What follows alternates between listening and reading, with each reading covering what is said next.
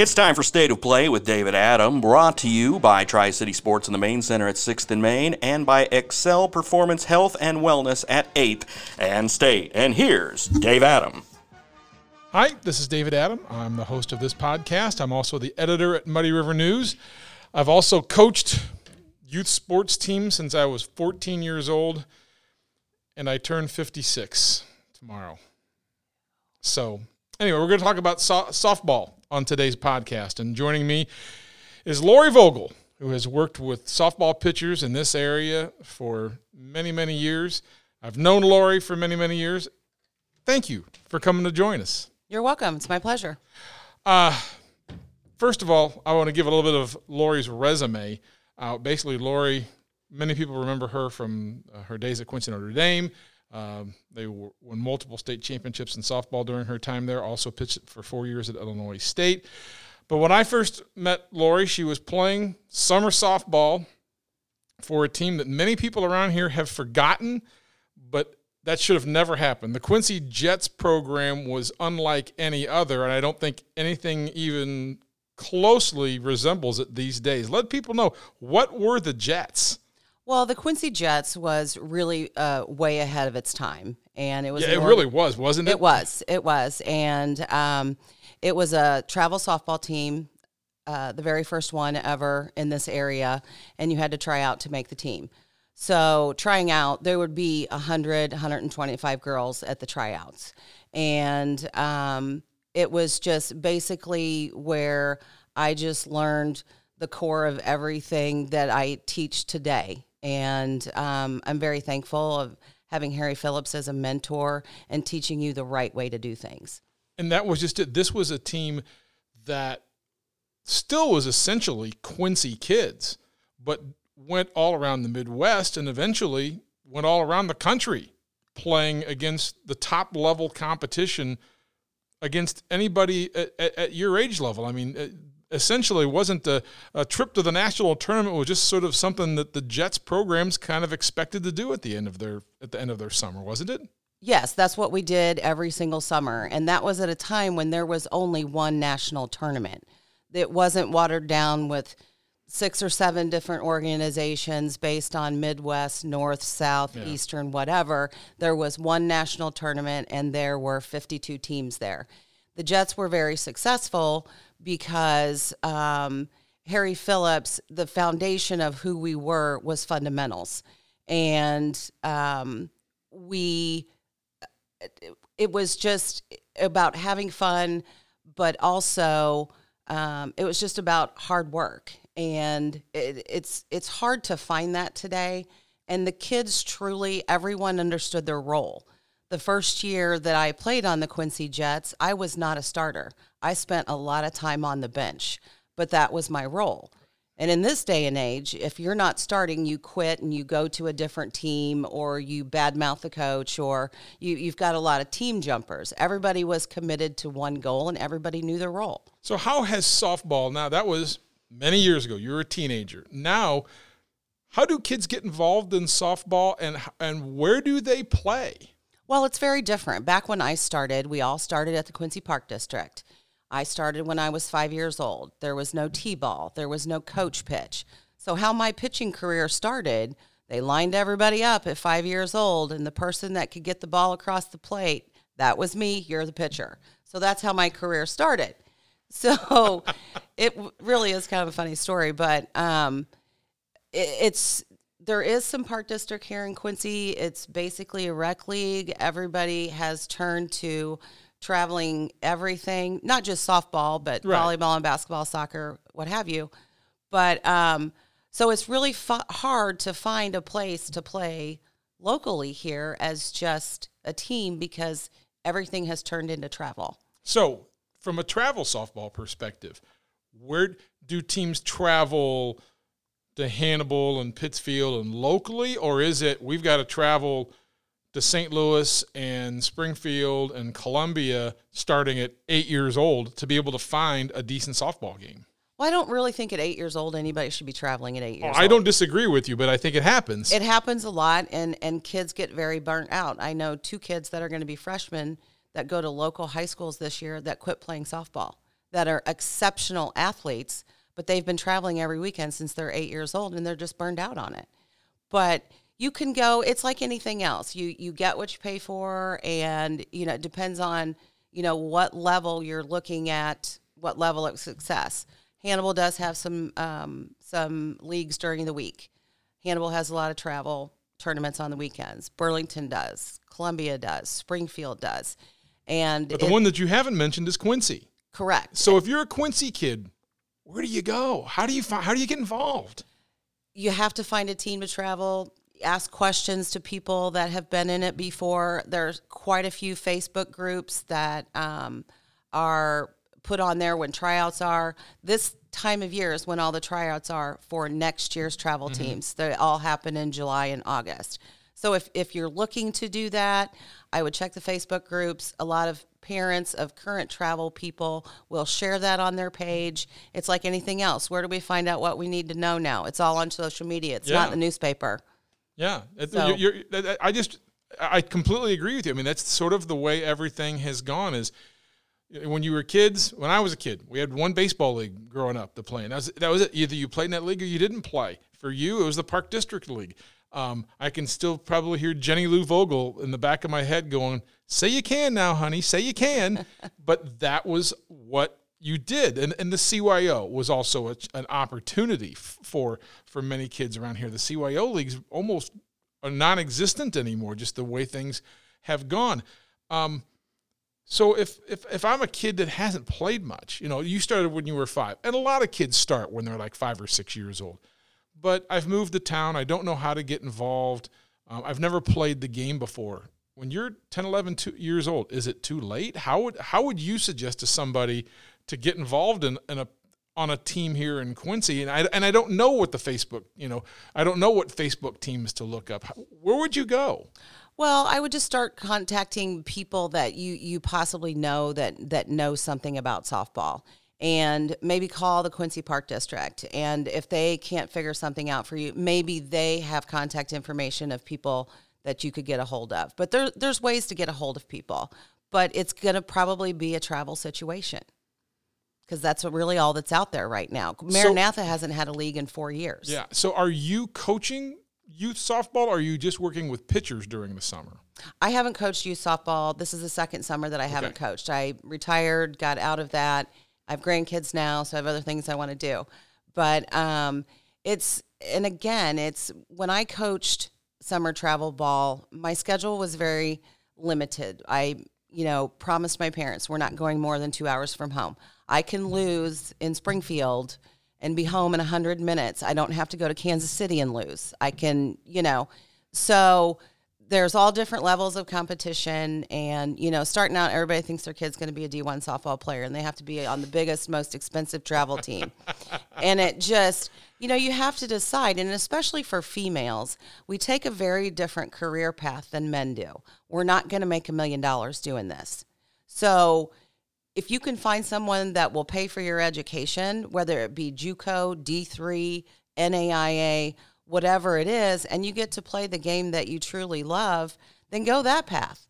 Or if you're not going to go to college and play softball, then you probably shouldn't be playing travel ball when you're 16 years old, because you can take a lot of nice family vacations for what it costs to play travel ball. If that's not your commitment and that's not your end goal, take a family vacation instead. Let's take a real quick break to let our listeners know about our sponsors. No matter the age or fitness level, Excel Performance Health and Wellness has a program for you. It offers a youth sports development class, a sports enhancement program, personal training, and online training. They create custom programs that will give you the best results you're looking for. Contact Excel at 217-214-3482.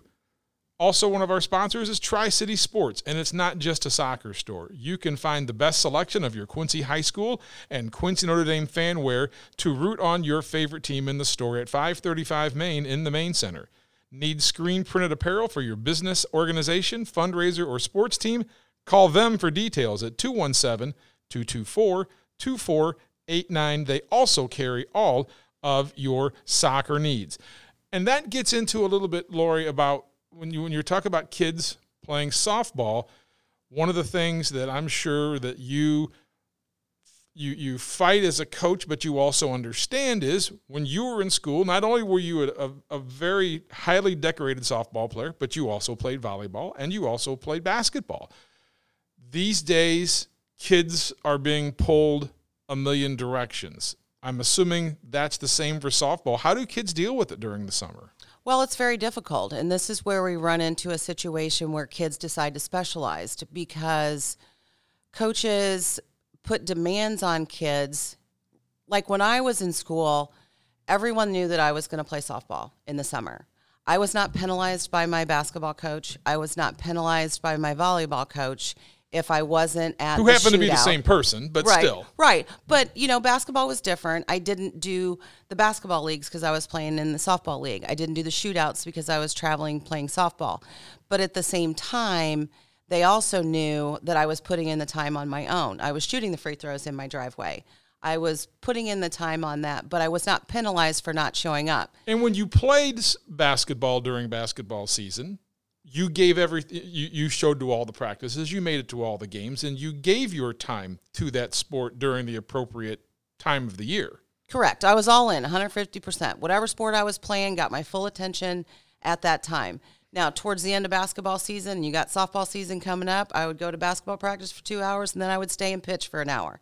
But the sports never, I never gave up time for another sport during the season. So what do you tell kids these days about being a multi-sport athlete? I know, for example, my own daughter played 3 sports through her first 2 years in high school, and then as a junior, she decided, my schooling is getting a little harder, I'm not as interested in it anymore, and she made the decision to play one sport. However, some kids continue to want to do it, and when you listen to people who talk about the NFL draft or NBA draft, and they talk about people, they look at players and they want to know, what other sports did you play? As a coach who coaches softball, but as someone who was also a 3-sport athlete, what would you say to people who have kids who want to play multiple sports? Good idea or not? I think it's a great idea, and we encourage that at all times. We will do whatever it is we need to do to make sure that the kids can play the sports that they want to. The problem, too, is that today, if kids aren't starting by the time they're a sophomore, they quit. So it's, I talk to kids all the time that, are making decisions to quit, not just quit softball, quit basketball, quit volleyball, quit whatever they're doing, quit band or whatever it is. You don't get a chance to redo this. And you need to do all of these different things, within reason, but really think about quitting because, there's many things to be learned from all of the different sports. You use different muscles in different sports. You're a better all-around athlete if you play multiple sports. If I'd have just played softball all the time, I probably would have hated it and never went to college and played softball. Now all of a sudden I've got a child who's when can you really start teaching a young girl how to properly pitch a softball? What is there a too early of an age to start? Well, I think it's such a demanding position. It's mentally tough, and it's a pressure position. It is the most pressure position on the field, and kids can start at a young age. They can start at 8 or 9. I've worked with a lot of kids that age, and it can't be intense. People get too intense. It has to be fun, and let's be honest, their attention span's about 10 minutes, and so I only work with those kids for 30 minutes. That's it. A lot of parents want an hour. They want an hour 3 times a week. It's too much, and so I only work with them for 30 minutes. And what's funny, it's so interesting to hear you say that, because knowing you personally and knowing how you were as a player, you were the type of person, like you said, after 2 hours of basketball, I went home and threw for an hour. You were very intense. You were very competitive as a child, but I also know you did have fun. And I think that's the part of this whole thing is that you want to get intense about it. You want to get serious about it. That's okay. But there has to be a fun aspect to this, or you're going to end up with some of those girls like you talked about who've just gotten burned out and say, I can't do this anymore. Correct. It has to be fun. And for me, I was a freak of nature. I was not a normal child. I loved it. I loved every single thing that I did. My parents never said, go out there and practice. My parents were not so intense that if I didn't do it, there were no repercussions if I didn't do it. I wanted to do it, and that was the difference. And that's the thing with kids learning how to pitch. You know, I might start out a year where you have 40 kids. And I always tell them, look around, because next year there'll be 20. 20 of you will be left. Right. And I think that kids, it's a lot of work. To be a pitcher, it's a lot of work. You can't be a pitcher once a week. You know, you have to put in the time. So it's talk repetition. about how much time do you have to put in? If you're 12 years old, you're starting junior high age ball, you're starting to grow into your, you know, physicality, and you're becoming a young woman now. How much time do you expect the pitchers who you work with to spend on their own, not when they're with you, but on their own, honing their craft? Probably 4 days a week. For how long each day? And that's the other thing. I've never talked about, I want you to go throw it for an hour, or I want you to throw 200 pitches. You know, it's about the quality of the practice and not the quantity. Go out there and work on something until you're better at it. If it takes you 20 minutes, it takes you 20 minutes. If it takes you 45, then it takes 45. But if you tell people, I want you to go out and throw 200 pitches, anybody can do that, which, by the way, 200 pitches is way too many anyway, but this is what people are telling kids. You know, if I tell you to go throw 100 pitches, you'll go out there and throw 100 pitches, but if you throw 100 pitches wrong, you did yourself more harm than good. So focus on the quality of your practice. When you're working with those kids, how much of the time is spent on development, you know, and developing them? And when does it ever start to morph into, now you've got to start showing me some results? We need to have, you know, a number of, we need to start winning ball games. We need to start worrying about the numbers that you're putting up. How does that transition from teaching that child the basics to, now I need to see some production? Well, it's a process, you know, and every kid is ready at a different time. And so, is winning important? Absolutely. You know, I mean, I'm all about winning. I love the competition and she all might that. be the most competitive person I've ever met in my life. And she's laughing, but she knows it too. Lori was always competitive. Nice after the game. But when the game was going on, when you crossed the lines, you were mean as a snake sometimes. Right. When they said play ball, I was laser focused. But so with kids, it's a process, and you know you're focusing on the mechanics of everything, and that's the other thing too. Like, parents bring kids to me, and they want to learn 4 pitches, and no, you're 10. You're going to learn the basic core mechanics of a fastball, and when you can throw 8 out of 10 pitches for a strike, then we'll move on to the next pitch. How long does it take to take a pitcher who's from? You take that lump of clay to mold them from.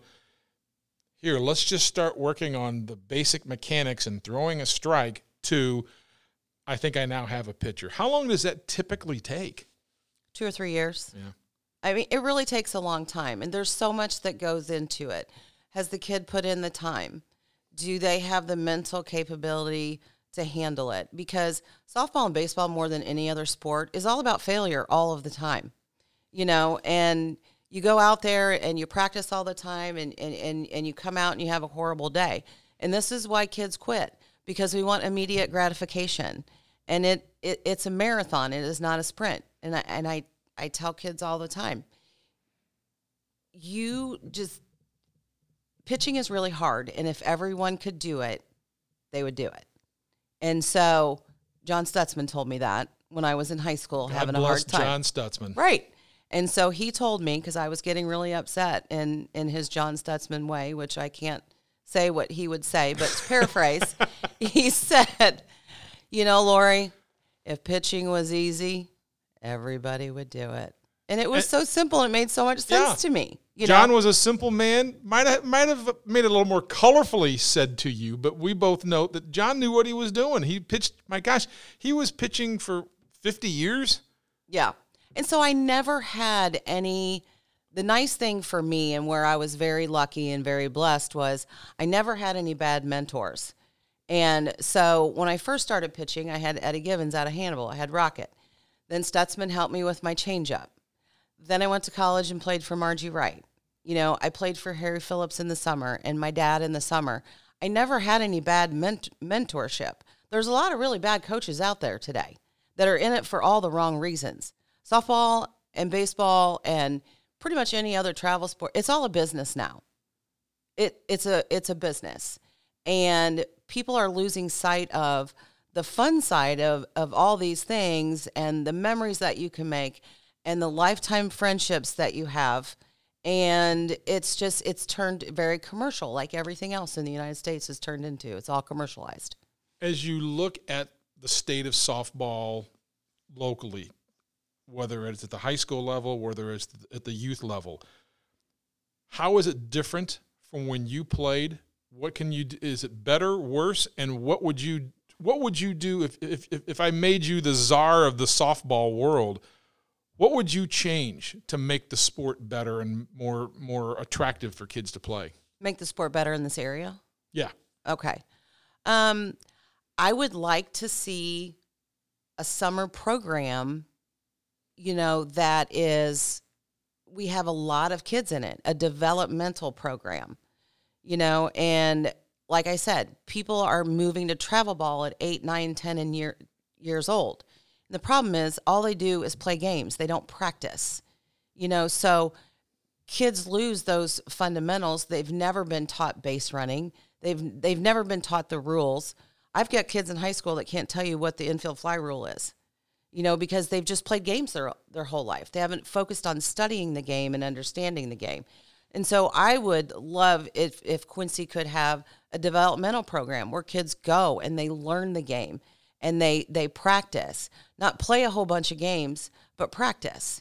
And we did, because we lost the CYO softball, we started the junior high program in the parochial schools. I think it was 6 years ago, because it was dying. Softball in the parochial school system was dying.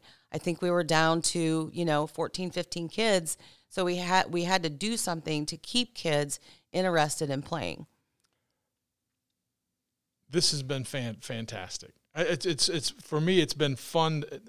Like Lori tells it like it is, and that's one of the ways that she was as a player. That's the way she is now. To hear her talk about softball, especially as someone who I know you've spent a large part of your life. Softball has shaped you very much as a person, hasn't it?